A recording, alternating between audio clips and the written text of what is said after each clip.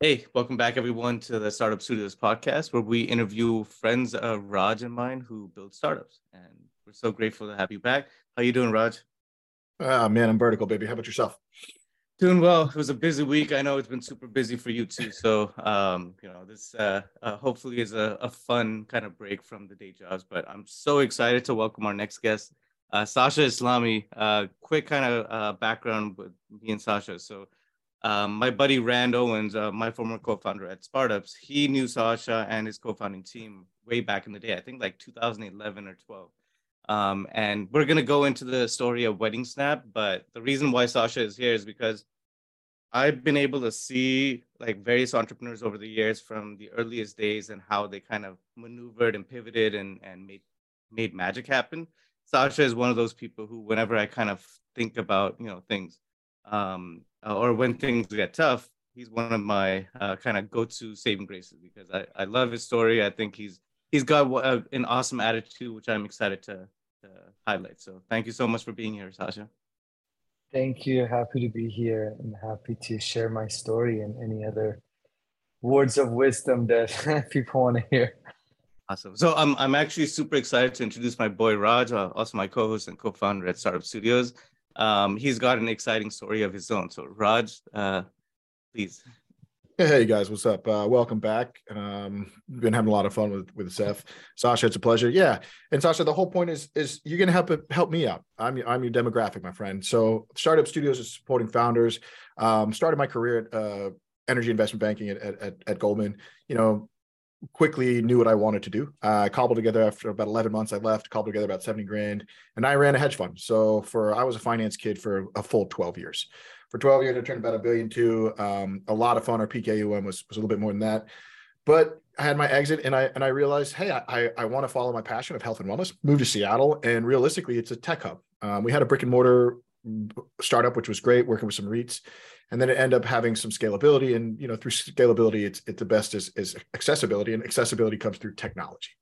So about 17 months ago, we started our SaaS solution. We're raising our seed and whatnot.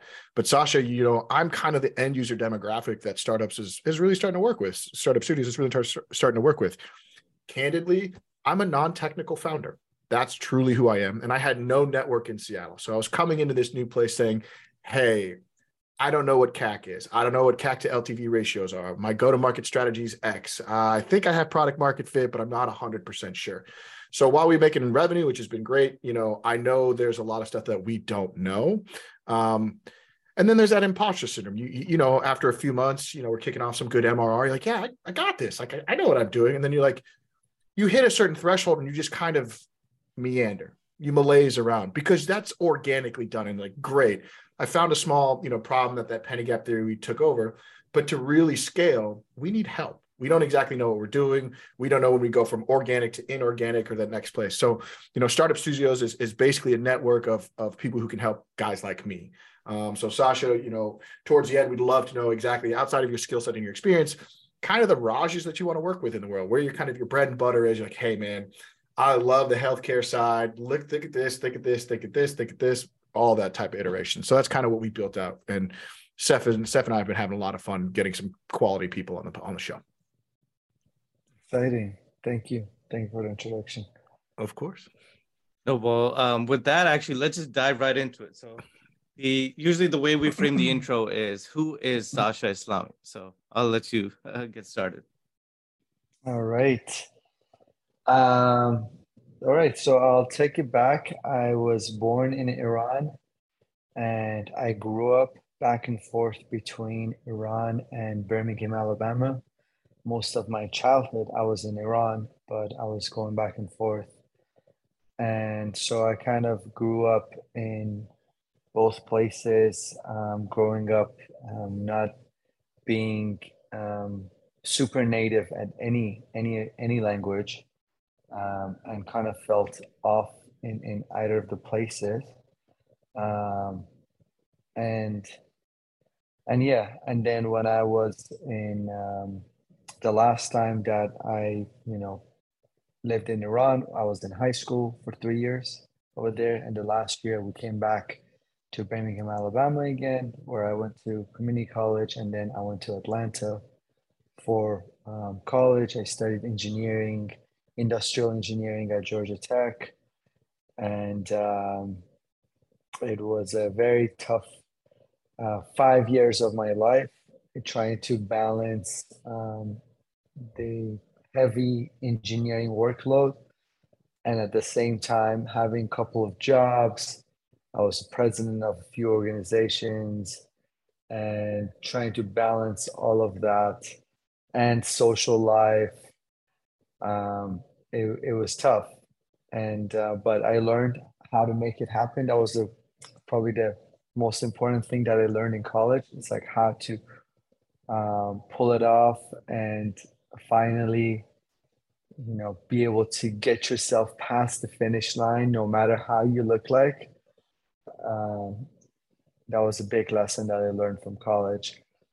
And from right outside of college, um, I don't know if I'm going too much into my resume or this is fits the bill. But however you want to tell your story, man, this is your time. Yeah. And Sasha, I think you also hit on something really interesting. I myself, and maybe even Seth himself, immigrant founders, we have this duality, but we're not always enough for one side of the coin, and we're not always enough for the other side of the coin. So it's hard. It's really hard. So I'm glad you're speaking to it, because of those pockets of where's your network? I'm like, it's all over the place. Yeah, I think that's exactly what it is. And I think depending on where in the US you also grew up, there are definitely more challenges to that, right? Like in Alabama. the South, Alabama or Atlanta, almost no person of color really wants to be a person of color, back there, unless or it's still Atlanta was very segregated. I remember meeting the Persian people the Iranians who grew up in California versus other places around the US. The ones in California, they could speak better Persian than I did, who even grew up mostly in Iran in childhood. But the ones who grew up outside of California, almost it was as if it was a badge of honor to not speak even your mother tongue, because you wanted to be American so bad to fit in with, the types of people in Atlanta and Alabama and all that, right? And the same was also, I noticed the same is also for other kids, the Indians, the Chinese, and so on, right? Because it was tough in those, it wasn't a racist culture, but everybody was super race aware, super like, okay, where are you from? Where are you really from? Okay. And also thinking of you like that. Wow. So, I mean, was Georgia Tech any better than, because assuming again, right? Like Alabama, I'm assuming that it was tougher for somebody like you to grow up. Did you feel any kind of sense of like relief or belonging when you were able to move into college? Because usually they try to promote that ecosystem and that environment also to thrive, right? Yeah, that's a good question. When I was in Alabama, I was a kid, so I was, I went to middle school with like 99% black kids and 1% Mexican, and I was the only one who was not Hispanic, not black. So that was a kind of different demographics. And in elementary school, it was too mixed to even, and we were too young to even like recognize those kind of challenges.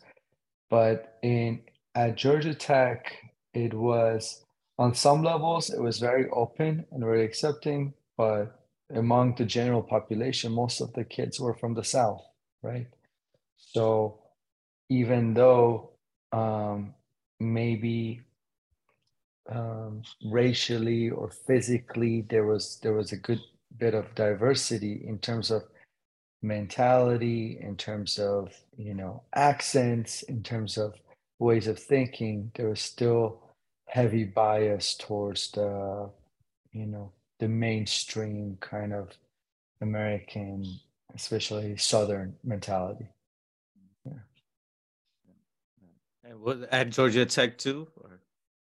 Yeah, that's what I was saying. Is that's how Georgia Tech was, you know. And I, But Such, I think it's really apropos too, because Seth, you might not know, but I'm from Texas, born and raised. And I did Louisiana. So it's always interesting because you'll get not in California, maybe not in Seattle where I'm now, Sasha, but it's like, oh, where are you from? It's like, oh, I'm from Arizona. It's like, no, but where are you really from? It is unequivocally the second question that comes, and you're like, oh, I'm Middle Eastern. You're like, oh, so it's so interesting. It's always followed up with that second question. yeah, that's that's definitely true for me as well. And I think for me, even the first question is very tough, you know. It's like when you like we say, okay, where are you from? Okay, well, where how do I go at this? You know, where do I go? Um, yeah. But Growing up in it two different was places. yeah. And but what was very eye-opening was I think coming to the Bay Area where that mattered, you know, the least that I've ever seen. And then later on when I moved to New York, that really nothing mattered. You know, you could be whoever, whatever, you know, doing anything and you're just New Yorker now. That's it. It's very amazing to experience the different shades of that. No, that's awesome. So you were kind of talking, right? We were at Georgia Tech, or at this part of phase in your life. You were studying. You said industrial engineering. What was the rationale behind it? What were your interests at the time? Yeah, I was before actually going to college, I was very interested in becoming a kind of like a business guy, right? I don't know what that meant. Kind of like making high level business decisions. You know, I was fascinated with like corporations, CEOs, executive, that sort of mentality, that sort of thinking. And I'm like, okay, what do I study? And okay, maybe I should go towards management, but management is like one of the lowest kind of degrees in the totem pole at Georgia Tech, you know, which is a mainly engineering school. So I'm like, you know, and then on the other hand, industrial engineering was the number one major that Georgia Tech has in the whole world. And it's been the number one for like over 20 years at that time, right? So it was famous for it. And then I'm studying, I'm like learning about this industrial engineering. What is it about? And that's when I realized it's kind of like business meets engineering on crack. And I'm like, oh, this is interesting. This is, you know, this is a nice way to put the two together. And I already had a, you know, kind of mathematical engineering mind. So that's when I decided to pursue industrial engineering. And then when I was in Atlanta, even before going to college, my family knew some Iranians in Atlanta. And you know how every ethnicity has some sort of like, I don't know, some sort of occupation career that they're more into, you know, in every country. So for Iranians, it's a lot about development, real estate development, right? And real estate development and all that, right? So obviously these guys like they were like big shot developers, you know, multiple, you know, complexes and shit like that. And I was like, man, this is really interesting. So I got really attracted to maybe in the future I can also be like a business, you know, real estate tycoon developer, stuff like that. Um, Actually, I used to read Donald Trump's books before, you know, any of all this before 2006, you know, before I went to college. Um, so, I started Georgia Tech being double majored as building construction and industrial engineering. I wanted to do the two at the same time. And the challenge is that the first year of building construction major is the same year as the architecture kind of major because they're both part of the same school of architecture. So you have to go through studio, design, all of that. And for anybody who's done architecture, they know that why the other name of architecture is architorture, because you're just going to be spending so much time in studio. And after the first semester, I was like, nah, this is not for me. This is I have too many hobbies, interests, and things like that, and I cannot, do this. So I decided to double down on industrial engineering, which was a very hard decision. I remember when I made the decision to drop my studio class, it was a hard decision because if I drop it, I cannot take it again the next semester. I have to wait again the next year to take it again. So that was it. I remember I was like crying, having some tears that, okay, this is like a defeat, but at the same time, a sense of relief, a sense of more clarity towards where I want to go. But, closing a chapter is always really tough, right? And that I've had that multiple times in my life since then. But I think that was one of the first times that I really felt like, oh man, closing this chapter, it's so tough. Yeah. Oh, thank you for sharing that. And that's probably actually a really good experience, Seth, that Sasha went through, because candidly, like, I think I was talking to you, like my friend, he's had his coffee startup for like 14 years and he's like, but I'm stubborn and I'm tough and I'm working hard. I'm like, I love you, man, but at some point you just gotta be like, hey, here's reality, and not in a bad way, like not in a bad way. And candidly, like you saw that, you made that decision. You said you did it in the future too. So it may even, prepped you for like a pivot or whatever it might be type thing, which is, a good idea. Yeah, absolutely. Yeah. So what happened? What was your head at, or where was your head at right after you graduated? And what was like the next phase or next plan? So in my last year in college, I was attracted to everything that all the other, business kind of people were attracted to, especially industrial engineering. I wanted to get into consulting, the top three, Bain, McKinsey, BCG. I was the president of the Institute of Industrial Engineers, which was the biggest student-run organization for industrial engineering. I had all the connections for the top recruiters.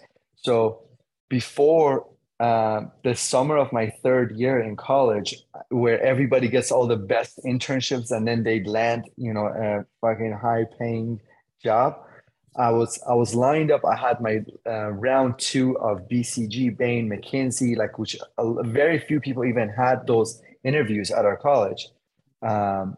So I had that lined up, but all of a sudden I wasn't able to get anything. I got rejected from all of them. So it was then a point that I was like, well, now I don't have anything to do this summer besides from taking classes, taking courses. So it was the first summer that I stayed on campus and I took some courses. And it was a very life-changing summer for me because during that summer, I stayed in a fraternity house that I met one of the guys over there who he was reading a different book almost every day. He was talking about all these books he's reading. He told me about Y Combinator, the tech ecosystem, and all that, and opened my eyes to this world that I knew nothing about, right? To the world of tech. And so then he inspired me to basically start my first startup, my last year in college. I started a startup called Mingle with 2Ls. And I read everything about all the programs, essays, and everything to do with startups. So we started this startup with first we were like 5 co-founders. We did this startup competition program, competing, and the idea was the idea is still good to this day. It was a LinkedIn plus Foursquare for conferences, right? Basically, you go to conferences to meet people, but you have to shake a lot of hands, kiss a lot of babies, but you still don't meet the right people. So you'd enter the conference, you look at this app, and it would tell you, okay, this is Raj, he's the CEO of such and such, and here's your common connections. Boom, and here's he's taking this workshop over here, and you could message him and schedule time to meet after the session together, right? So what year was this? This was 2010. Yeah. That's really 2010. interesting too, because you'll go to a conference for 3 days and it's that one random coffee, like on the last day when you're walking out of the airport, you're like, that makes it all worth it. Yeah. Yeah. And it's crazy. It's still that problem exists, right? It is. And yeah. So at that time, that was like smartphones were not even mainstream yet. Business people had them, but business people had Blackberries, right? The main, conference smartphone was Blackberry. So we had to build a Blackberry app. We had to hire somebody to do Blackberries. And that was the first time that we learned it's not about the idea, it's not about the product, but it's not just that, but it's also distribution and how do you get yourself there. We realized the only way to be able to get this idea off the ground is that we need to make a partnership with the organizers and pre-feed the registration feed into the app. So when people come use the app, all the information is already there. They don't need to go through putting their information, sign up and all that, right? And working with organizers, they didn't care. That's not one of the things that they care about. They cared about other things, right? So we learned a hard lesson. Took us a year and a half, and also had to work with co-founders and so on. So going back to your question, what was my mind finishing college? My mind was that I want to go down the path of making my own business, not because I take pride in having my own business, but because I didn't want to take a dumb job as pushing paper, which a lot of college graduates do, right? I didn't want that. And also I knew like my chances of being able to get a good job that can also sponsor visa for me because I was an international student, it's going to be very low, right? So my only option was to kind of create my own job. So through Mingle, one of the co-founders, we decided after we shutting down Mingle, after I graduated, we decided to get an apartment together in Atlanta, a 2-bedroom apartment together, and just focus on different ideas. We were reading about how to come up with good ideas, all the different essays and things like that. And we went through that summer, we went through maybe 10 different ideas. And every time we were working on different ideas, we were learning something new, right? And we had a lot of like really big ideas, very dumb ideas. Like one of the ideas was it was a time that Facebook like button just got, super popular. And me and my co-founder, we made up this challenge between us, kind of competition between us. Imagine we would both print out physical like stickers, with Facebook kind of like on it. Let's see who can sell more of these, and come up with a business plan, right? So he would go door to door and try to sell in businesses in Buckhead in Atlanta. And I would do like an online strategy, with that. So we try kind of like competing, but also learning through this competition together through different things that we wouldn't have. So that summer, it was when we decided to shut down Mingle very early on, focus on different ideas, every time learning something new. And then, taking these lessons. And then what happened is that my co-founder, he had a girlfriend at the time who was a receptionist at a hotel in Atlanta, of a big hotel, Intercontinental. And she told us, there's this interesting high-end Jewish wedding that's happening. And we jokingly said, oh, maybe we should crash it, right? So we ended up, we were pretty ballsy. So we were like, let's crash this wedding. We show up to the wedding. We knew the name of the couple, and that's it, right? We show up to the wedding, and in the beginning, we noticed everybody's wearing these yarmulkes. I think they have a different name. I forgot. Every time they correct me, it's not yarmulke, but a lot of people refer to it as yarmulke. But everybody was wearing that. And we were like, how do we get one of these? Right.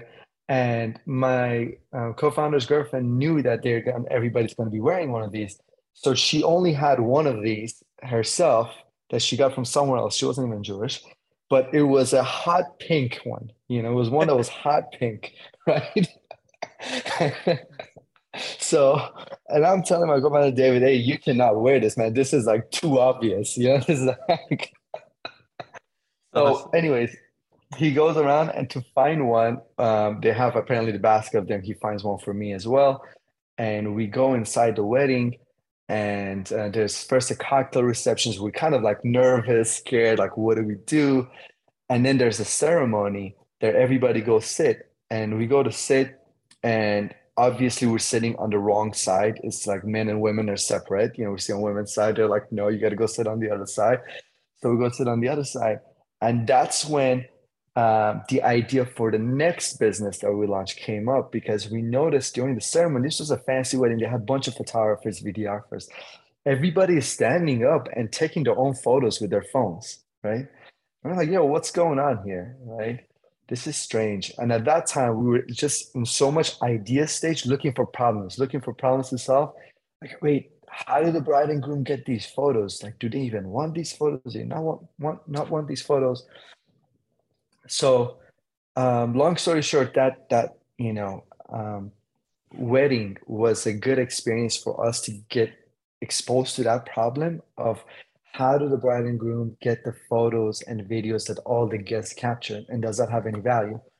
So this idea pops up, and we start running our customer discovery matrices. Let's test out our hypothesis. How do we test this? How do we test that?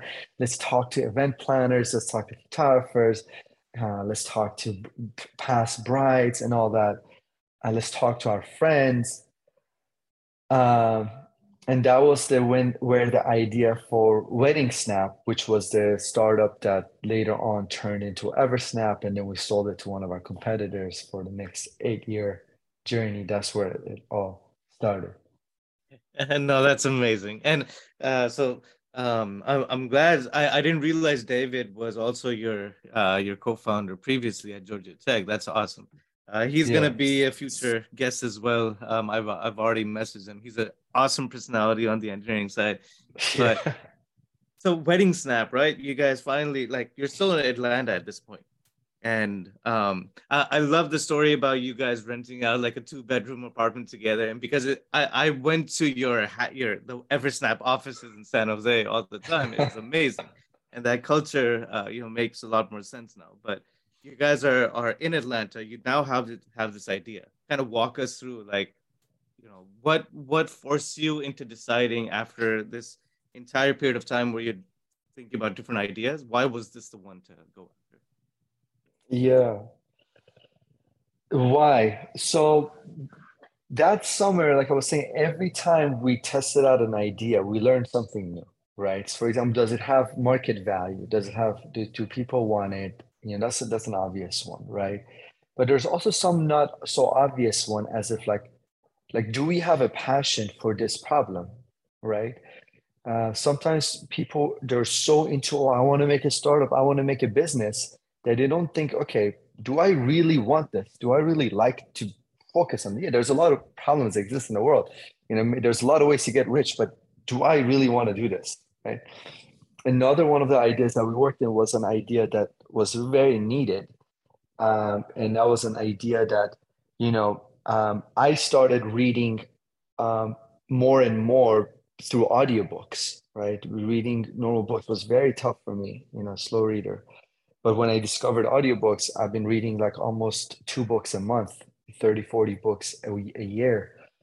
So one idea was to turn any digital PDF or anything that people want into audio, but through human voice, not through robot voice, and hire like cheap labor, college students, whatever, to just be able to turn something into a voice and give it back to people.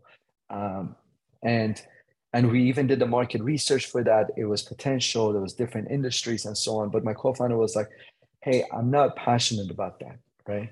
That's not my thing.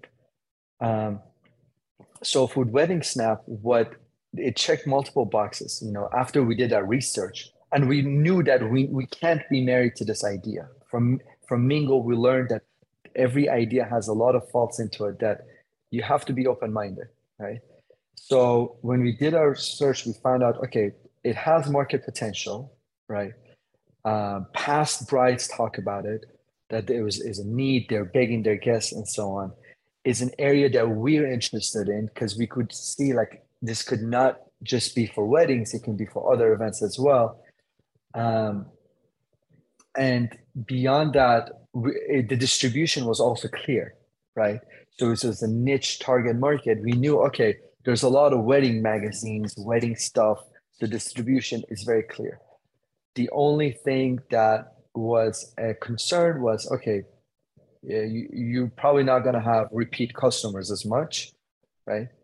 But that wasn't a concern of us at that time. We just wanted to think, okay, if we can get it enough up to this level, that's better than any idea we've ever had, and we'll figure out the rest later. And that summer was a very tough summer for us because both of us didn't have any money. And we were Airbnb-ing our apartment, the 2-bedroom. We put both of the rooms on Airbnb, and we were both living in the living room, just to be able to pay for the cost.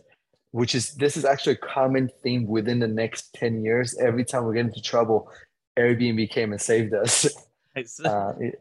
Yeah. And then we started Wedding Snap, and with Wedding Snap, it wasn't clear at that time. I'm talking like everything's clear, but actually at that time it wasn't clear that this is going to be a hit. People are going to like it. People are not going to like it, because I was actually listening to somebody say it yesterday, and I've been thinking about this all the time. It's like your friends are your worst support network for entrepreneurship, right?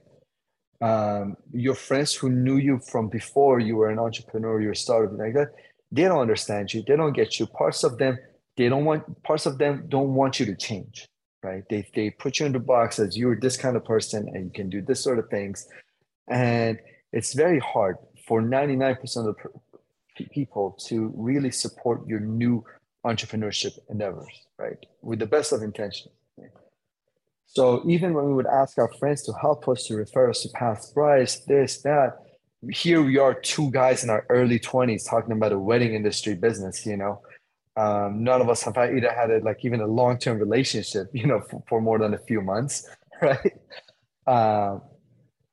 So it was very hard to get any help, but we kind of went above and beyond to get enough signals to see, okay, this idea has merit.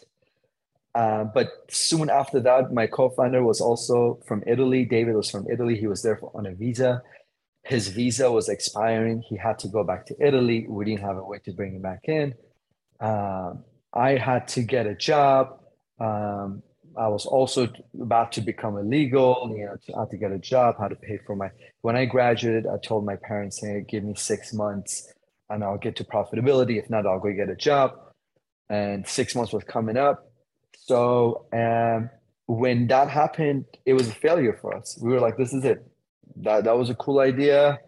Maybe someone someday at some point will do it. It's not going to be us. We failed. Saying goodbye to each other at the airport. And he went back to Italy. I went to find jobs. I found a job as an office, engineer, entry-level job at this company called Unisource that makes a bunch of shit. Doing some dumb job, from 9 to 5. It was mindless to see the person who is 55 years old in the next cubicle next to me is doing the same exact job as me, right? And at the same time, David went back to Italy and he was looking for jobs as well. And he was also not able to find any job that he likes. So we were like, okay, why don't we just continue working on this, remotely and just see where it goes.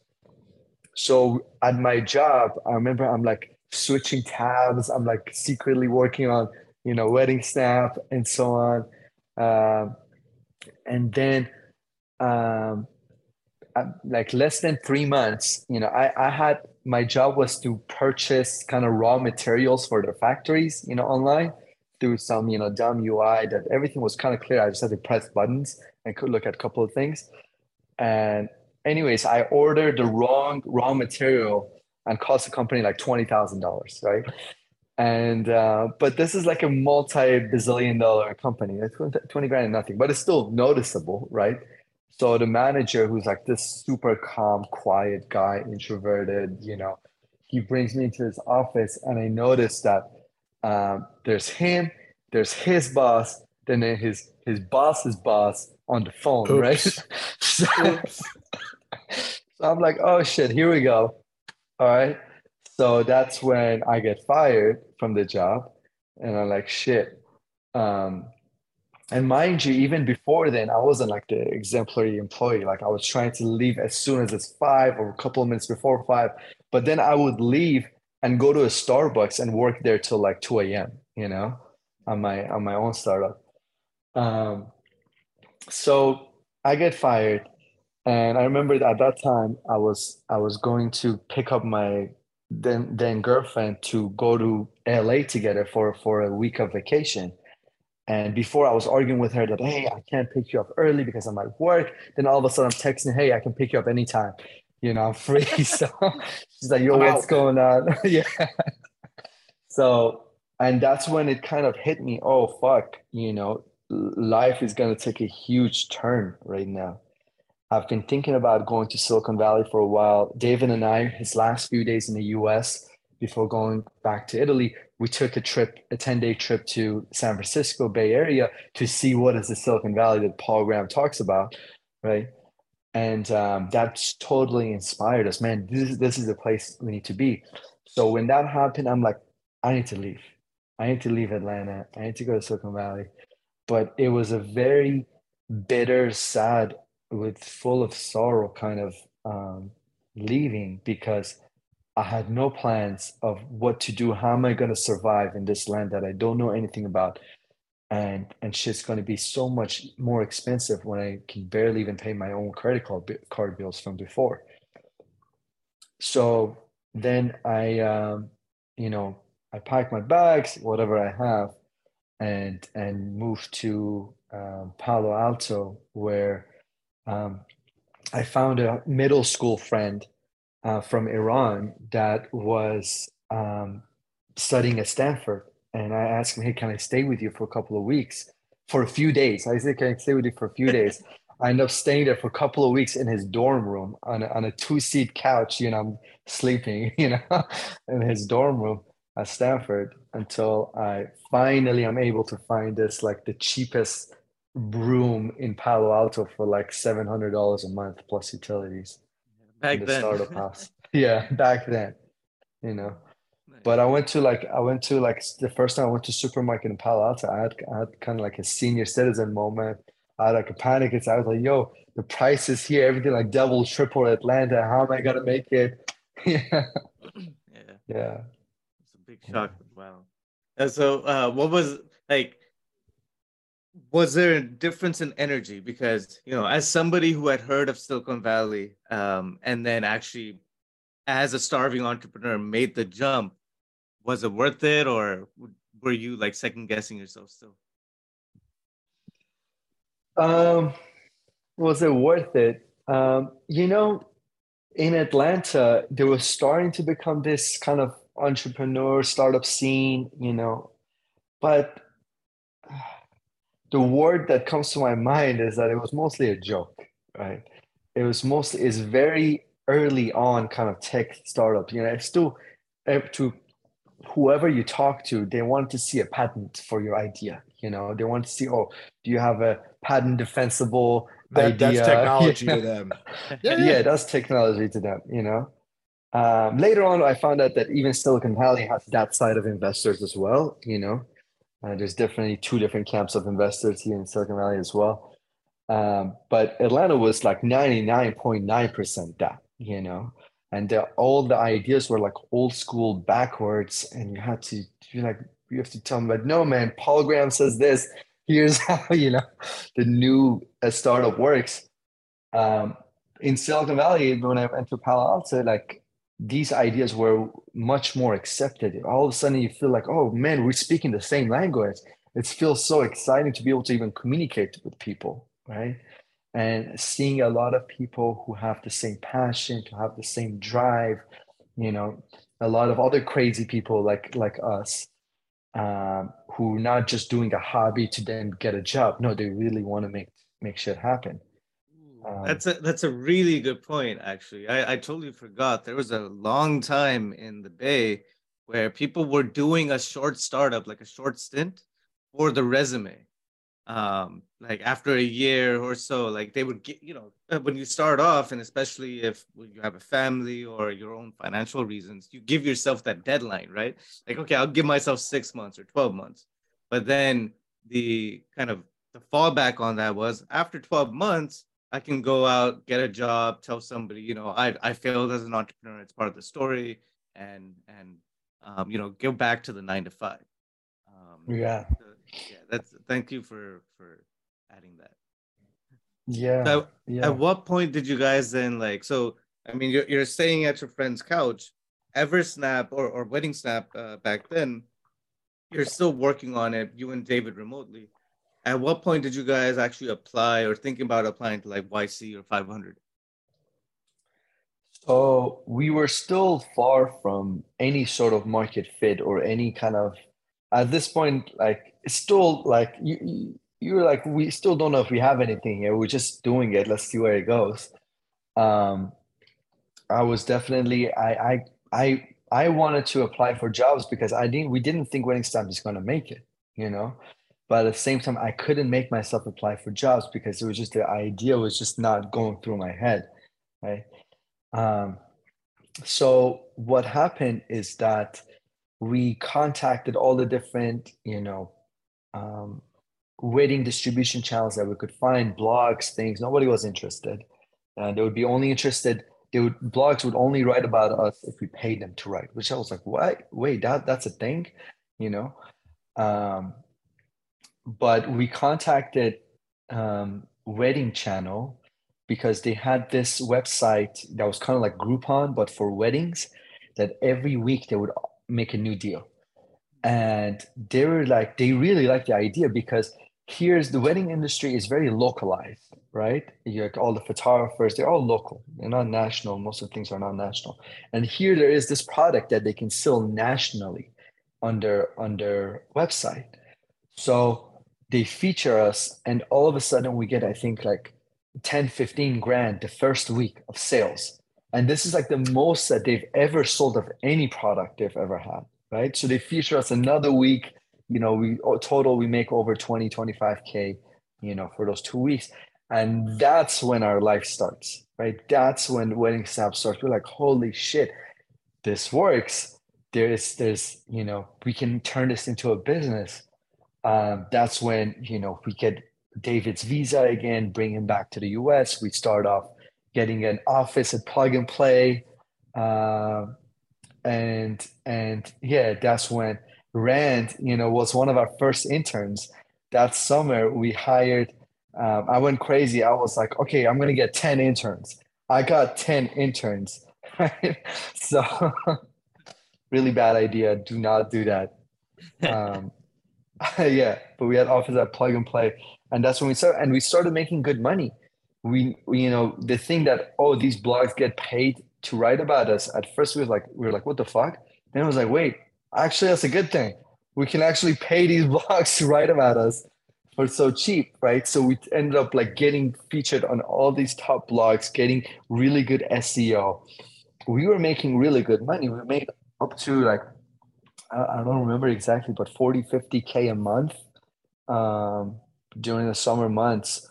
But at that time, we were like, oh no, all the money should be going back to business. So we weren't taking anything off the table and not paying ourselves anything besides like living cost, covering our living costs. Which is And not a that too, mistake. I should add, you guys were living together too, so it was Yeah. still very much like a bootstrap company. Yeah. First, we had a 2-bedroom place in Sunnyvale, right across from Plug and Play, which we used to walk from, and then We brought engineers. David from Italy, he had some connections with the universities there. We found out that we can get very good engineer interns to build this stuff for us, bring them from Italy here, right? So, and they would love it as well to get the Silicon Valley experience. So they would come and live with us. We would pay them very minimal, up to nothing, to help us build, and would cover some of the costs, the living costs, and all of that. And for 3-6 months at a time. And then our apartment got, 4 or 5 of us living there together. So then we need to have a bigger place.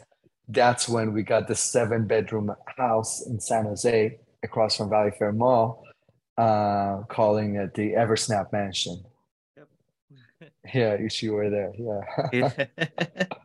No, those are really fun times. And well, you skimmed through this briefly, but like, so you guys actually went through 500 startups too, and not like 500 or these accelerator programs today. These are still very early on, maybe like less than a few hundred portfolio companies still figuring Yeah. things out. Yeah. So tell us a little more about that experience. Like, why did you feel the need to apply or to for Yeah. these places? And then how was that experience? So we were making money, which Dave McClure really loved at that time, right? And 500 was also back in the day, the very first time like we came to Silicon Valley, that David's last 10 days, we actually crashed 500's demo day. One of our favorite pastime hobbies was to crash events. Because we didn't have any money to go to anything. We just found out different ways to crash, which later on I even wrote an article about it that got featured on Hacker News and stuff. But so through crashing the events, we met like some people at 500, some mentors. One of the mentors, James Levine, who was very kind to us. It's very hard to find people who are kind to you in the startup scene. But handful of people stand out, and he was one of them. He was one of the mentors at 500. He was kind to us for no reason, when we didn't have anything, just 2 random guys crashing events. And also, so where was it going? What was your question here? What was it going with this? About 500. 500 Yeah. stuff. Okay. So by the time we approached 500 again to kind of get into the program, be connected to the network, that's what we wanted to do, get connected. We were already making money, right? We weren't making a lot of money. We were also making a lot of dumb decisions and burning a lot of money, which is a whole story by itself. So they liked our kind of metrics, what we're going for, the industry and all of that. And they were like, you know what?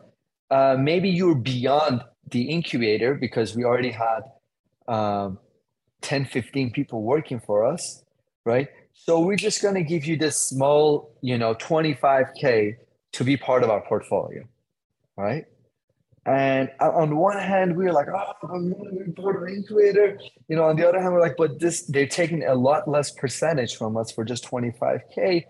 And we also didn't want to negotiate to cancel the whole deal. So we're like, fuck it, So we actually never went through the whole accelerator program. We were a portfolio company, which I don't know if they have this distinction nowadays, but back in the day, you were a batch company or you're a portfolio company, right? And both had its honors, and we would kind of like be proud. Oh, we didn't need to go through the batch. They just gave us money, right? So we did get to use a lot of the resources. David and I, we used to almost book every mentor office hours that would come online. Like we had an alert that would send us SMS when the email would come, so and so has posted office hours. We're like, boom, the first one to book it for a while, because we were just so hungry for like good resources and guidances and so on. So that aspect, it helped. Other than that, nowadays, I think they help with investor intros and things like that as well. But back in the day, the investor intros, it wasn't as active. They weren't as actively doing it. They let the founders do most of the work. Especially for portfolio companies, we didn't get any help from them. for raising rounds. So we had to do all the work ourselves, and which was very tough. I learned a huge lesson that I wish somebody had told me years before, is that it's not your product, it's not your metric, it's not it is that, but also it's the people you know and the people that you know that know you. As a 23, 24-year-old, it was such a sad kind of epiphany. It was such a because to build a network, it takes a long time, right? You had these founders who were in their 30s, in their 40s, they already knew, or they knew they had a network, and they knew how to connect everything together and have people that they can intro them and all that. We didn't have anybody. Here we are, we're having growth, 30% growth month over month. We're making 50, 60K a month. We have all these amazing metrics to show, but we can't even get investor meetings, right? That's when it hit me really hard. It's like when you did all the job that they said, okay, this is what you need to do to become successful, and then they're like, nah, but that's not it. It felt unfair, and so we weren't able to raise much money besides 500 startups, and then plug and play at the time. Money was kind of on a rolling basis from whoever we could get raised from, until a couple of years later we built a network and started doing fundraising the right way. Awesome. So you guys were pretty, from a funding standpoint, you guys stayed in the pre-seed to seed range for the first couple of years, easy. Yeah. And at one point, did things kind of explode?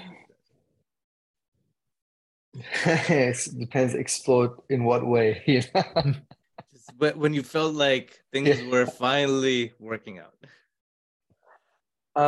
Well, business-wise, at every time things were working out in some senses and not in the other senses, right? So in the beginning, we had really good revenue. We were making money. So that was working really well. We were profitable, right? But putting everything back in the business, doubling down in that industry, then we got to get a lot more competitors, which brought down our market share because they were giving it for free, something that did 70% of what we did. Started not making as much money, and also our costs started raising with photo sharing and server costs and all that. So then we decided, going back to that, is this our passion or not? We wanted to expand to all events, right? So not just weddings. And because everybody was also telling us, hey, I want to use this for something else, this, that. So that's when we created Eversnap as a tool to be able to address all events, but then a premium feature set for weddings that we would still sell at $100 a wedding, right? So then our metrics started changing, going from sales and revenue and those sort of metrics to monthly active users, right? To how many eyeballs are looking at our platform, because now we're just general photo sharing platform that anyone can use. We said it's free up to 20 people for your album, and then more than that get paid. But we weren't really monitoring it. We didn't really care much about the money at that point. We were like, oh, we're going this Instagram route, that getting the active users, daily actives, and all of that. And then we're going to raise based on that. And we got some really good metrics month over month. Actives growing, 30, 40%. We wanted to raise again, but then it was bad timing for that sort of business model. The photo sharings of the world had already been done, right? And this is 2013, 2014. Two VCs come along. One, I think, was the Vegas fund that wanted to put 700K. The other one's another company that wanted to put 400K. And last minute, both of them fall off the planet. And we're like, fuck. Now we have, I think, 17, 20 people who are working for us. And we are running out of money. This month, next month, we are running out of money. Okay. So I have come to Jesus kind of meeting with all the employees, like, hey, this is what's happening. And, we had to lay people off. And so we lay off everybody, a bunch of other people also leave. And it ends up being me, my co-founder, David, one of our first interns, Michelle, who quit college to stay with us. And then her and David were dating also, so then they become married. Now they got a kid. And our first employee. So we went from like over 20 people to just the four of us, right? And not having enough revenue to be able to sustain ourselves, we put all the rooms in the Airbnb in our Everstar mansion on Airbnb, except David and Michelle's room. I was sleeping in the hallway for around a year and a half. The first few months was because we didn't have enough money.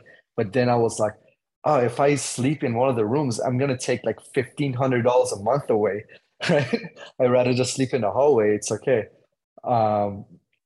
So it's funny. At that time, even my girlfriends would come and like they would just sleep with me in the mattress in the hallway. No problem. Oh, that's awesome. Yeah, that's when we kind of pivoted and made a whole other business plan, right? Then we like, okay, we need to pivot. This is not sustainable. And then we went towards a professional market, professional photography kind of idea. That's when we noticed there's a huge problem in the professional photography market, which is a tangential industry, that it's very hard to hire a professional photographer for small events, right? You need to go through so many portfolios, who's available, negotiate. What if the guy shows up? What if doesn't? Then they nickel and dime you for every photo that they take. You're like, man, why don't we just vet the photographers, make these agreements with them? You come to our website, you say, hey, I have a birthday party this Saturday. I want a photographer 7 to 10 p.m. We already vetted, you already pay $100 an hour. Everything's done for you, right?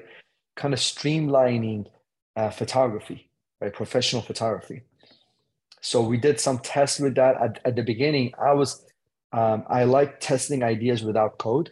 So I was testing, this idea myself. I hate photography myself, doing any sort of professional photography, but I put out some Craigslist post and like, hey, I'm offering, professional photography for 3 hours for I think like $60. Bunch of people contacted me, right? And I got some Google images to show as my portfolio, right?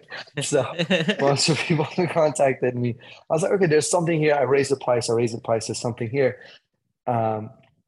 Tested the idea. I can talk more about how I tested and all that if you guys want, but what came out is that we noticed there's a problem here to be solved. And then I convinced the rest of the team, okay, let's build the MVP and then pursue it. And then overall, we started scaling it to becoming almost the second biggest photography company in the US, having photographers in all 50 states, covering all sorts of events, and also bringing revenue, right? Giving jobs to photographers and also having 50% margins for ourselves, scaling, and so on. That And became this our was main business. under Eversnap, or did you use it? Yeah, this was under Eversnap. We just called it Eversnap Photography. Yeah. Sasha, super cool. But so almost like a pseudo marketplace for matching, okay. How on the business side, when you're getting that point, you said 50% margins is great. So if one's off transactions, if I'm the photographer, am I paying a monthly subscription? Is it only when I get matched? You transactional fees? Is it pass through? Like kind of what was the model on that? Because it might not be recurring revenue. So yeah. So it was mainly, it was kind of like Uber, right? Where we would match you with a photographer, right? But you wouldn't know who and where. Yeah, you don't have any say on what photographer you want, right? You say, hey, you have a birthday party. We know on our end who's best for birthdays. We say, okay, Seth is the guy for you.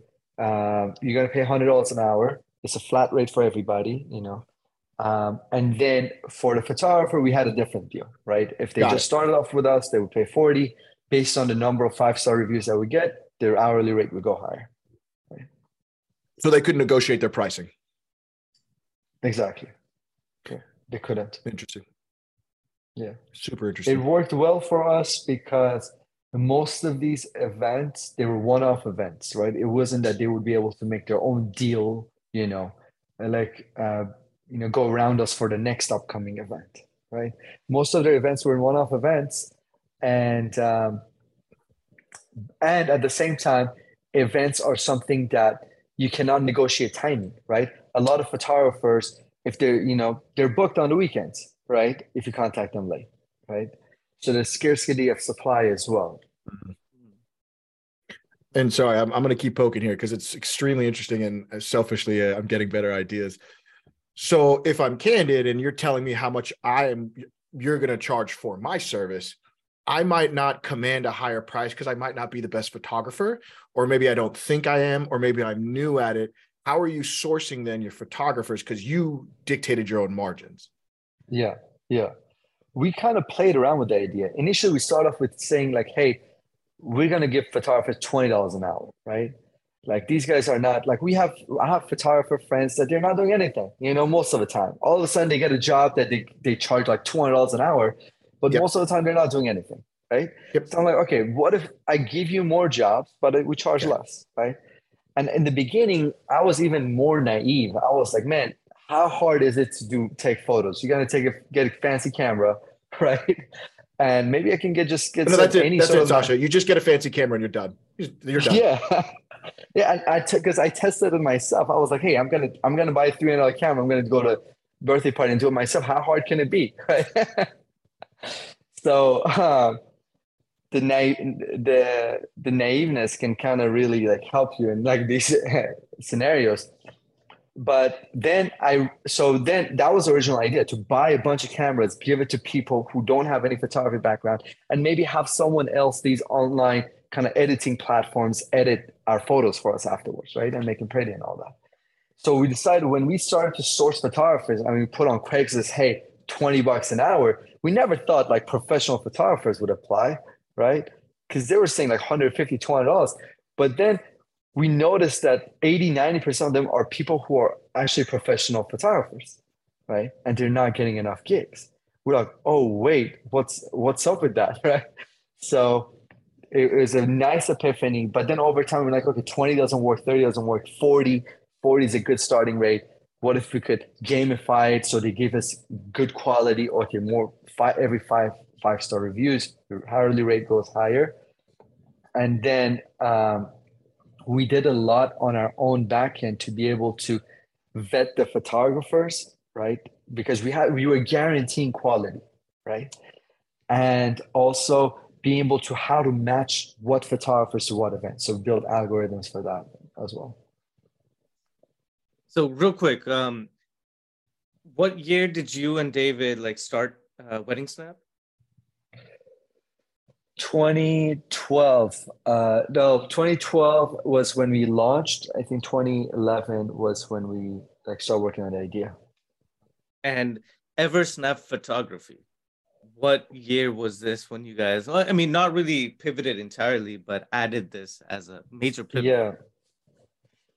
I want to say late 2014, early 2015.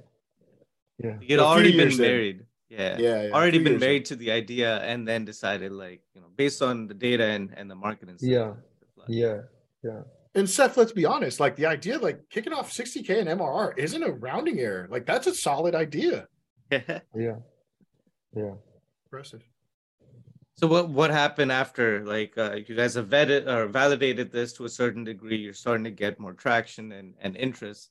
What was the next phase of Eversnap's journey? So the next stage of Eversnap journey was that scaling through sales. We noticed that now the game starts changing, right? Every time like these pivots, like the whole game starts changing.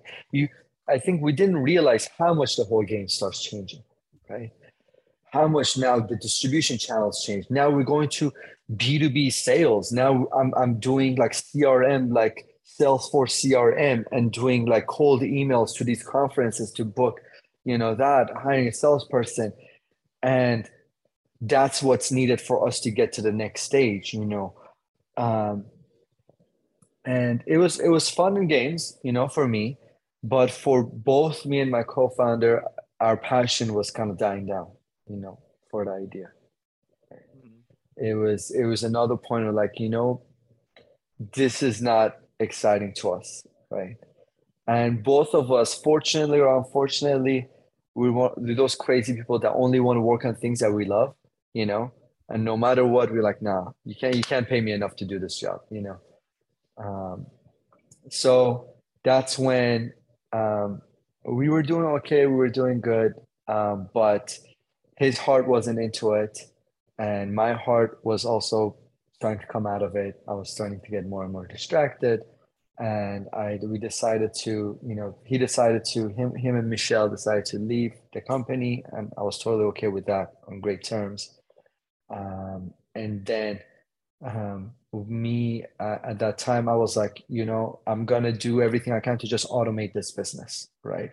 So it can run on its own and be automated, have a customer support, have a salesperson, have an engineer who can do some maintenance and stuff, light development, have this thing run on its own.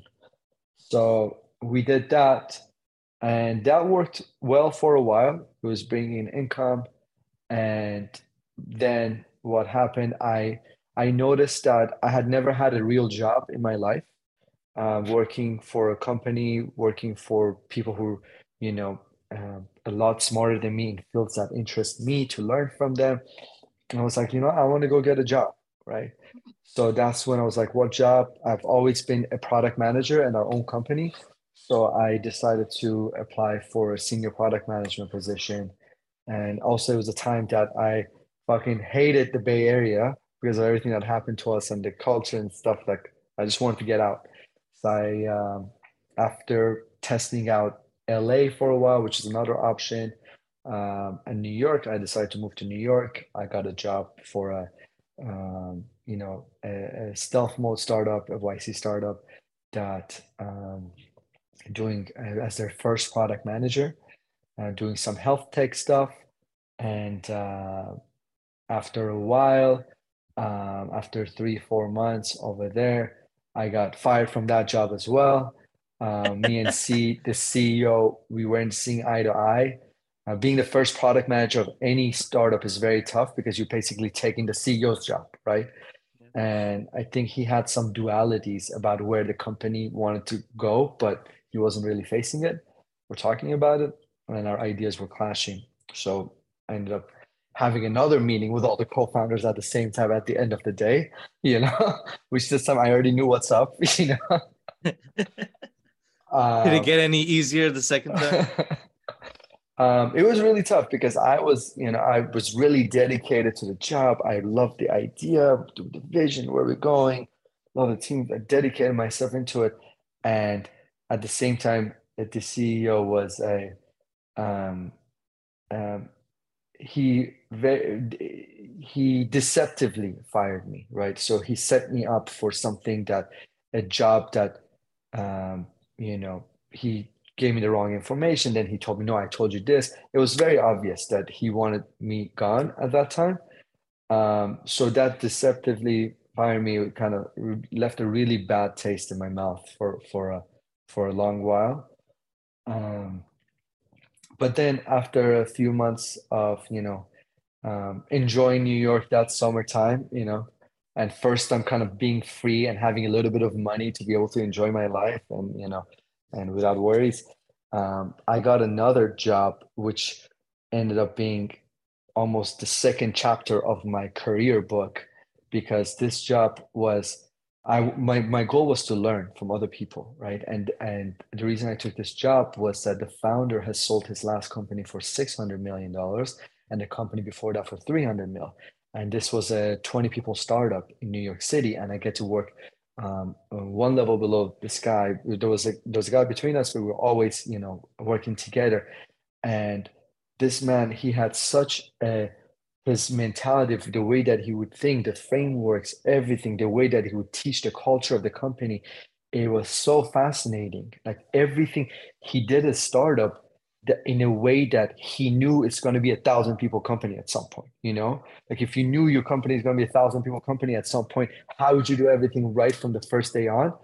Which it was mind blowing the things that he did. You know, his culture deck, his frameworks for decision making, for project management, for putting a lot of different ideas. I say the way he talked to people, the way he organized his day.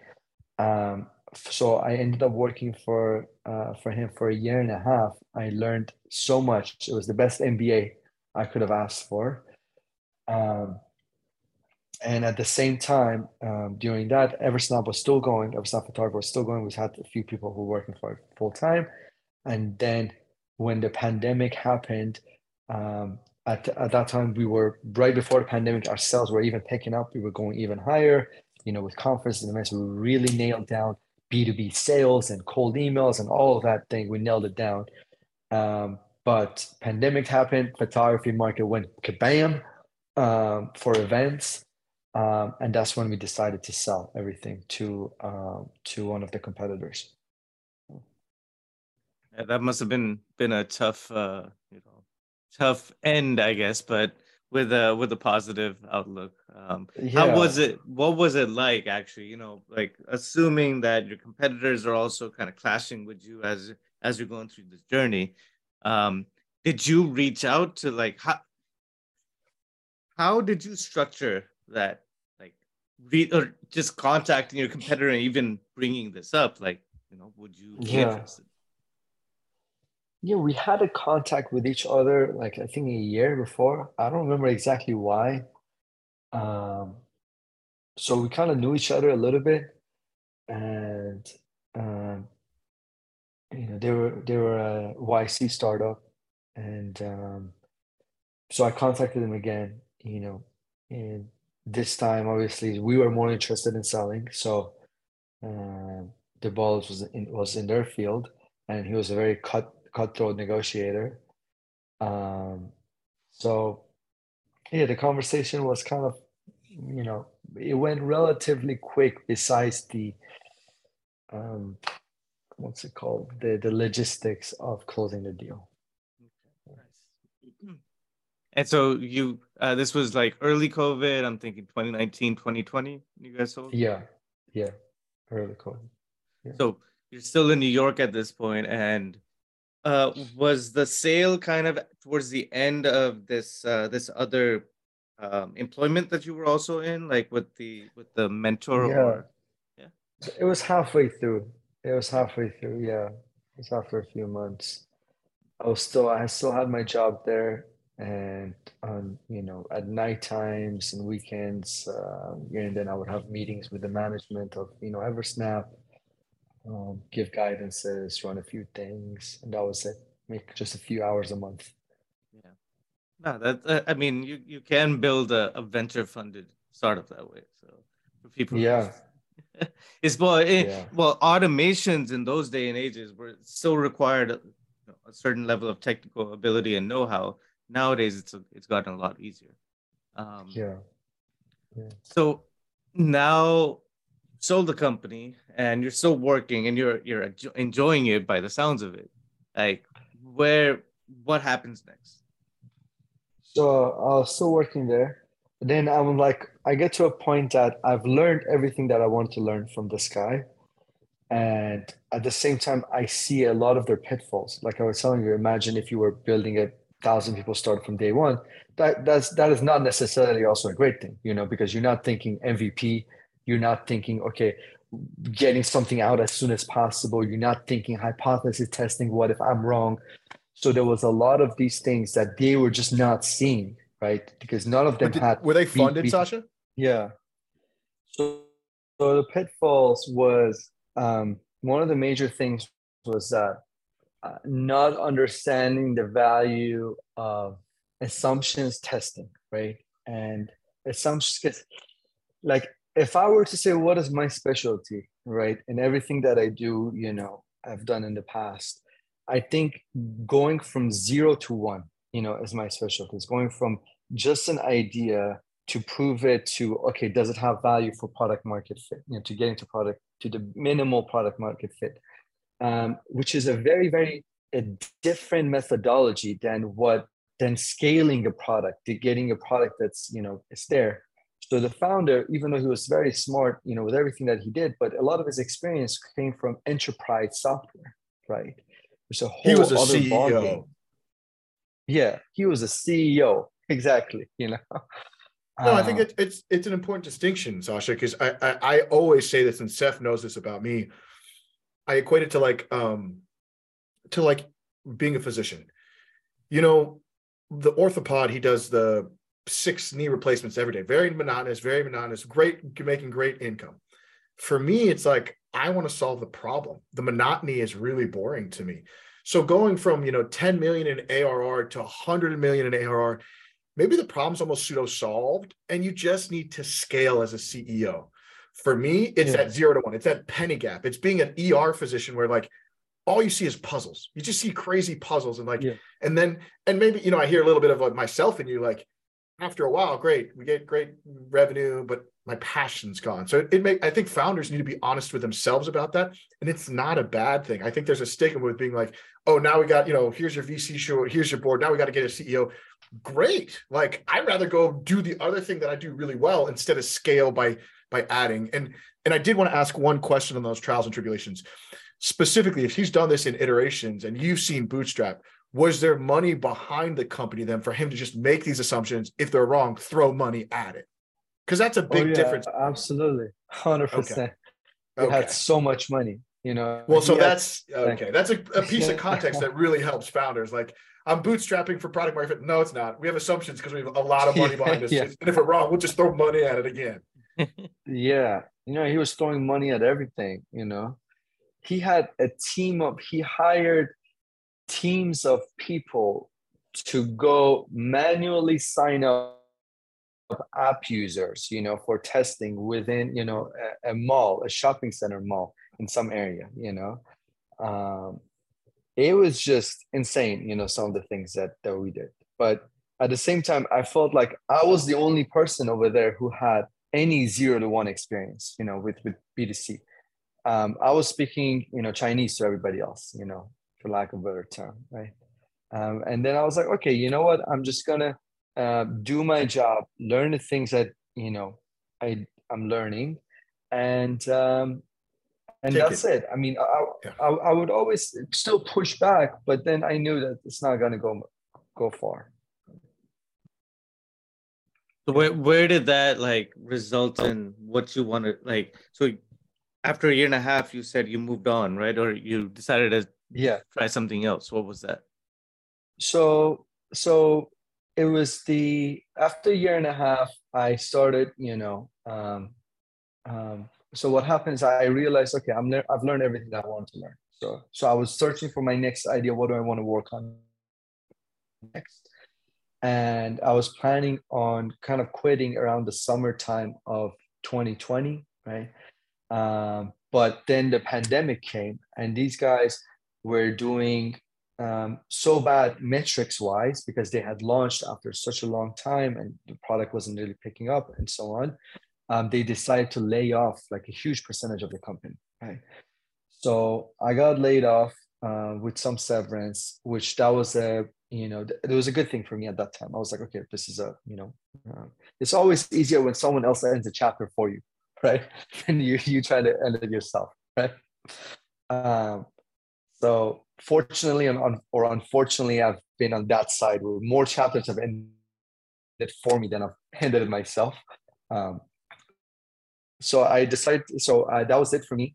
Pandemic started, right? My girlfriend and I went from a long distance relationship. She was living in SF. I was living in New York at the time. Went to moving together, to being 24/7 together.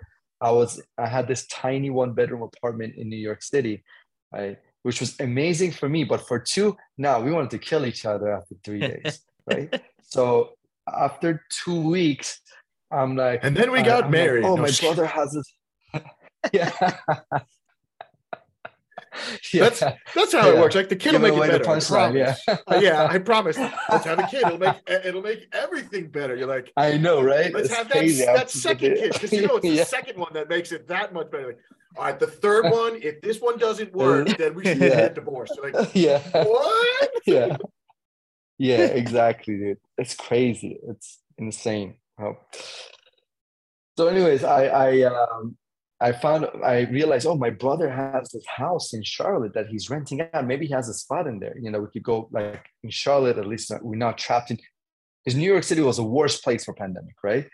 It was dead, right? It was all the like cons of New York City with none of the pros. You know, so we and my brother's house in Charlotte ended up being empty. So we moved to Charlotte in the middle of bumfuck nowhere, right? No car, nothing, no friends. We stuck together in this house in the suburbs, right? And that's where we had to make shit work. And luckily for me, that everything happens. In looking back, everything happens for such great reasons. I had just started my journey learning about professional mental health, right? So a few months ago, in November of 2019, I told you I used to read a lot. I came across this bestseller called How to Change Your Mind by Michael Pollan, which talks about the history of psychedelics and all that. I had some experience with psychedelics, which was mind-blowing, but now I get to learn this other perspective of it. And I was like, holy shit, I need to try this. I need to try this. So I find some therapist, who like secretly is able to giving me psychedelic assisted session.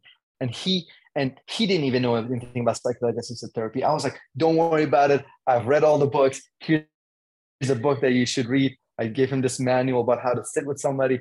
You just sit with me, just like, like a babysitter, and while I take a shit ton of LSD, right? So we do that. All right. So deep into the rabbit hole. No, we're done. We're done. All you do, it's just like photography. You just kind of like do some shit. Like, whatever. So I'm going to put you in front of Bluey, the TV show, and you're just going to do a bunch of LSD, and I'll see you tomorrow. Yeah. So, I'm downloading your app right now. Yeah. Exactly. So that's how we start. We get into this. I'm like, let's just try it, right? And I pay him a lot of money for 14, 15 hours of 10 hours sitting with me, and plus in preparation, integration sessions and all that. And mind you, after that, I had a crazy mind-blowing experience. Like I felt like some deep wirings inside my head had just shifted, changed in all the best ways, right? I was feeling like a fucking king for the next few weeks. I was literally a king, nothing could bring me down, nothing, right? And some thoughts and ideas in my head that, first of all, some things, the ways of thinking that I never even thought that's my way of thinking, just completely changed from inside out, okay, towards the better. So coming out of that, I never had any exposure to mental health before that, right? I was like, oh, mental health was for people who had big issues. They got big traumas, something happened to child. I got a good childhood. I got a normal childhood. My parents did this, I'm good, right? But then I was like, man, if I've changed this much, and this is possible without enforcing willpower and affirmations, I am great, I am beautiful, every day, and everything changed from inside out. Like, what is the potential, right? So I decided, okay, I've read a lot of all these, self-help best-selling books on Amazon about how to be more productive, atomic habits, this, that, habits of highly successful people, right? But what I don't know is the professional therapy world. What are the tools that they work with? What are their frameworks there? So I start, taking random therapy sessions with different therapists and seeing how they work, learning about different methodologies, right? So when the pandemic happens and we go to Charlotte by ourselves, that's where I said double down on this work, right? Read more, study more. I go back to, okay, now I want to go from 0 to 1. I want to go from nothing. I don't have any idea. How do I fine tune into like a problem in this field that I'm interested in, that I want to solve, right? But see, Seth, you can see the passion already coming out now and how he's talking about it. So it's like, that's awesome. That's how you know. It's like, fuck it, neuroplasticity. Like, that's what I'm going to go look for. And not only that, but coming from somebody who's worked on his passions already all his life, and then at, you know, we'll call it middle age now, right? We're all in there. Like, to have this kind of second coming and be like, okay, this is what I want to put my energy into. That's amazing. And now he's in Charlotte, so he can just go in the woods and get just super fucked up. Don't have to worry about people for miles. No, he's like, the schnozberries taste. He's like licking a tree. Like, yo. Again, subscriber number 1 to your app. But I mean, this is it's not super saturated. So I'm really, I mean, I don't want to say super, but the satiety of this specific space. So I'd love to hear, like, kind of what was that next move then? So I'm reading the different, you know, methodologies. I go to Google Trends. I study, okay, what are the top methodologies? CBT, DBT, EMDR, right? I go down the list. What is this about? What is that about? Researching where do emotions come from, like having notes on my wall about how, you know, the brain works and things like that. And then I came across, and one of the therapy sessions that, you know, I was doing with a therapist, me and my girlfriend at the time, we were doing the therapy sessions together at the same time. So we could see what the therapist does to the other person, right? So this is actually one of my therapists. Well, this is my therapist, and he does psychedelics. He microdoses, and no, I'm just saying, like, it's very much something that's coming into the mainstream. Yeah, absolutely. So I see the therapist does this technique with my girlfriend that completely shifts her and brings another side of her that was not visible at all, you know, but you could see it's there, right? Like, she was very afraid of speaking about her anger, right? Because a part of her said that you cannot be angry. So this would kind of fester inside, you turn into this like passive aggressiveness and things like that. But then all of a sudden you could see that there's two parts of her. One part says, I cannot express my anger, you know. One part says you cannot express your anger is damaging and can be very harmful. And the other part says, I am angry, you know, I have fucking anger, right? So, and this together is just like built so much inside. So he did this technique, and I was like, man, this is mind-blowing. How did you do that? Where can I learn more about this? So that's when I came across this methodology called internal family systems, IFS, right? At that point, it wasn't famous yet, right? It was the beginning days of it. So I book a therapist. I find the best therapist I can find in Europe because they're a lot cheaper over there.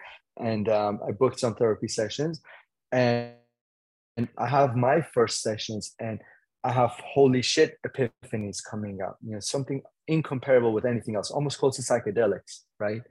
All of a sudden, like some childhood memories that I've never thought of come up in the middle of the therapy session and kind of reveal some, you know, sense of abandonment from when I was 7 years old, and I felt left alone in the school cafeteria, you know, by myself in the first English speaking area, and I didn't understand what they're saying. I felt abandoned, you know.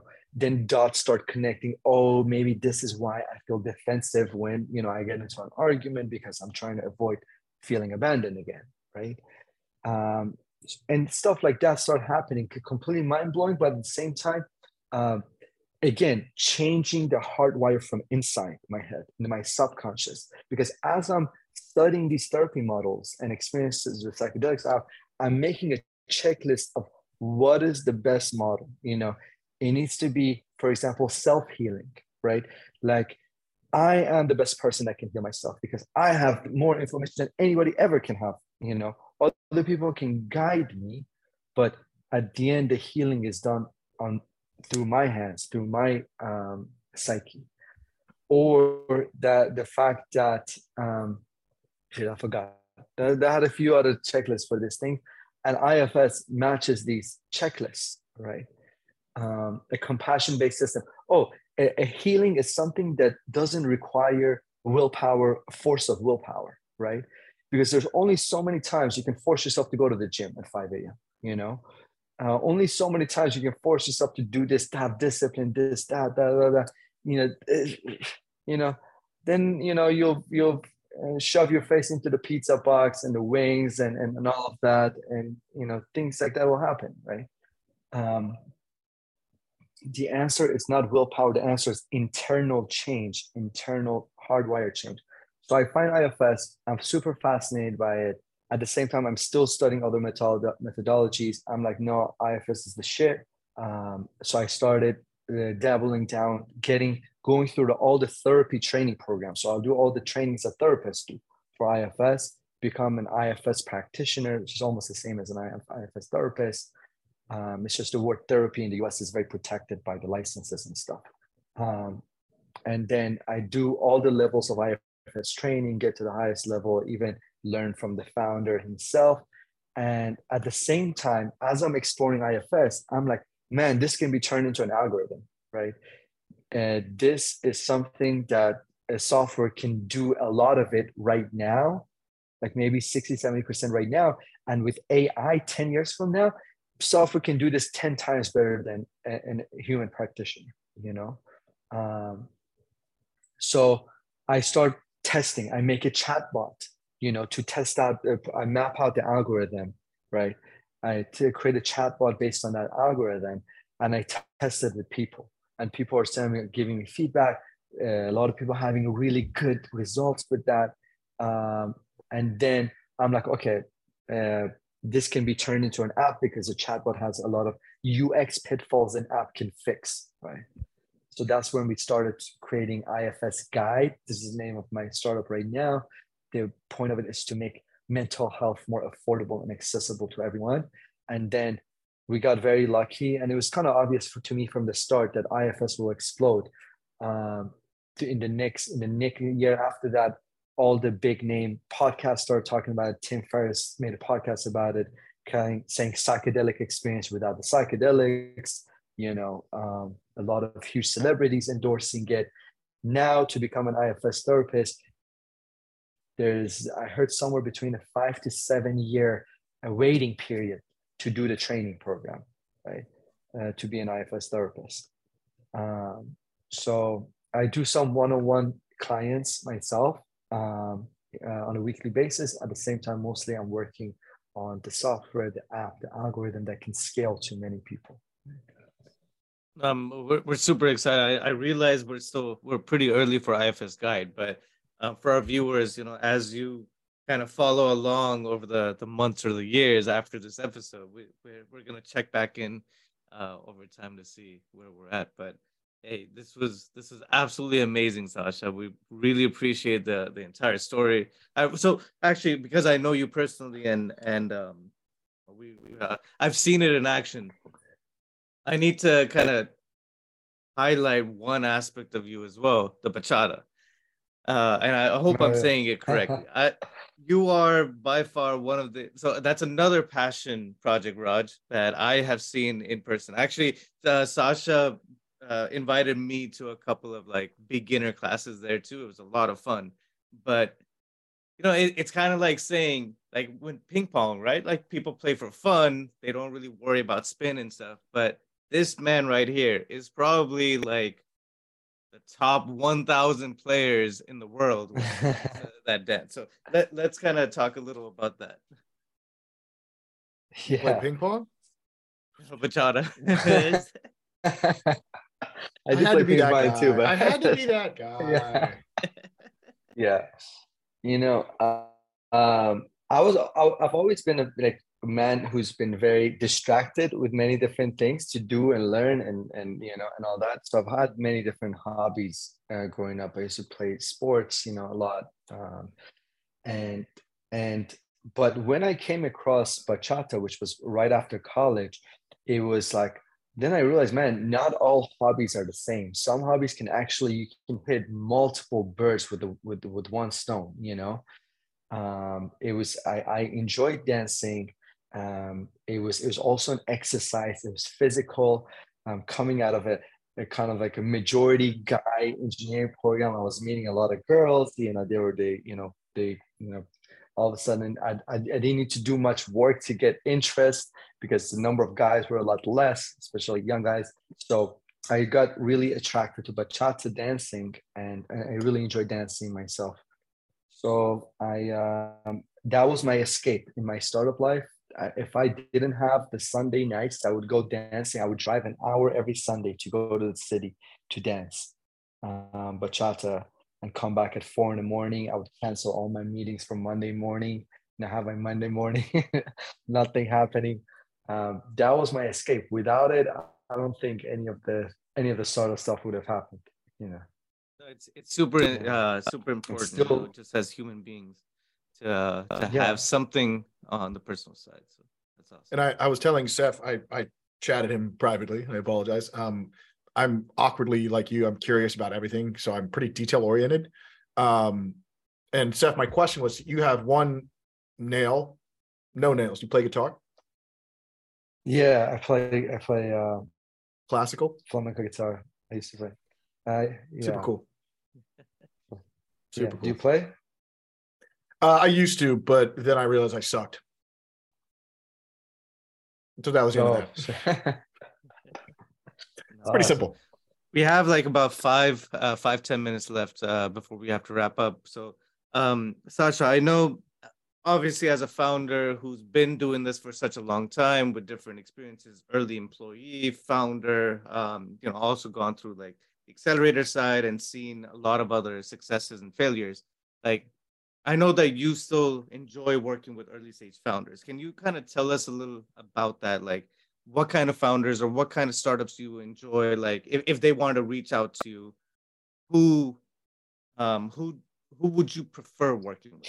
Your ideal founder fit. Yeah.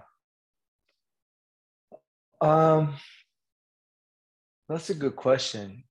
Um, r- right now, I've been so tied up in my own startup that I haven't had a lot of time to offer myself. But I'm very open to speaking and exchanging knowledge. The ideal type, I think, first thing that comes to my mind is full-time founders, right? People who are fully committed to their project, not just a hobby to see if it goes or not. Um, Secondly, people who have done some of their own homework in terms of reading the content about what it takes to go from 0 to 1, understand what customer discovery is, understand, that, and then together talking about, okay, now you've learned the things that you can learn from the 2 3 books that you can learn publicly to get all this knowledge. Now how can we troubleshoot the specific things that are happening to you, right? And B2C, definitely B2C is B2C or B2 small businesses. I've done that as well. Marketplace, I have plenty of experience with that, and definitely um, mental health and things that are kind of chatbot driven as well. Where can people find you? They can find me at, if you go to sashaeslami.com, you'll see all the appropriate links for all my projects and also contact me. Yeah. Sweet. Email is sasha@sashaeslami.com. Yeah. Appreciate it, bro. Raj usually ends our episodes with an open question. And I'm sure Guy Raz, how I built this. So he always asks in the end, percentage wise, Sasha, luck versus hard work.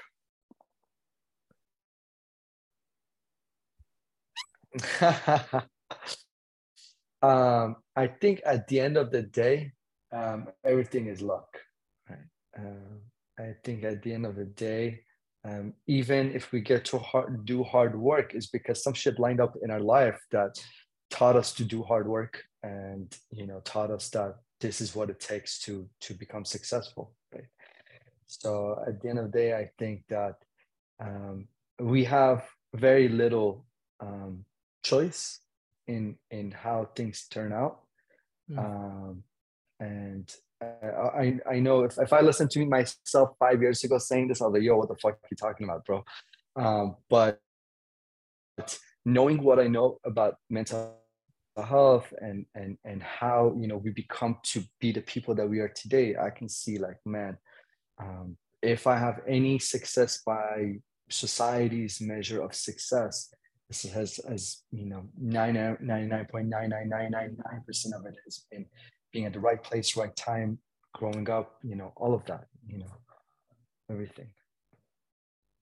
No, thank you so much. This was absolutely fantastic. Um, you know, not many people get to see, you know, this kind of stuff, like the story from that perspective, but then through all the trials and tribulations. So we really appreciate you sharing that and pouring your heart out. A quick plug in for the Startup Studios concierge for our viewers. So the whole point about Raj and I interviewing our friends is that not only do we have a personal relationship with them, but then we can vouch for them as early stage founders. And then in my case, I've been an XPC as well. So if you're going through a problem, whether it's personal, professional, related to your startup, we're all founders here. We understand what goes into it. The concierge, you'll find either myself or Raj there, where we can hear you out for a free 20-minute session whenever. Understand what problem you're facing. And then if it's somebody like Sasha you need to get connected to, or somebody else from our network, we do a pretty good job of matching them. So definitely check us out at the concierge. Sasha, appreciate you, bro. Excited for you to visit again soon so we can kind of relive the Eversnap Mansion days. But hey, I'm super excited for what's happening with IFS Guide, with you and personally. And yeah, just all the best for the future, bro. Yeah, thank you. I appreciate you guys. I definitely do. And I know, Steph, you've been contributing and helping startups for over a decade now, right? You know, yeah, you've done a lot for the scene. I hope someday you show up on some stage and they give you some sort of award, and because you definitely deserve it. And Raj, you too, thank you guys for bringing this for the startup entrepreneurs. It's tough to make it out there, and any help, you know, is great. So thank you guys. With that, we're gonna end the recording here. But hey, thank you so much. We'll see you again next week.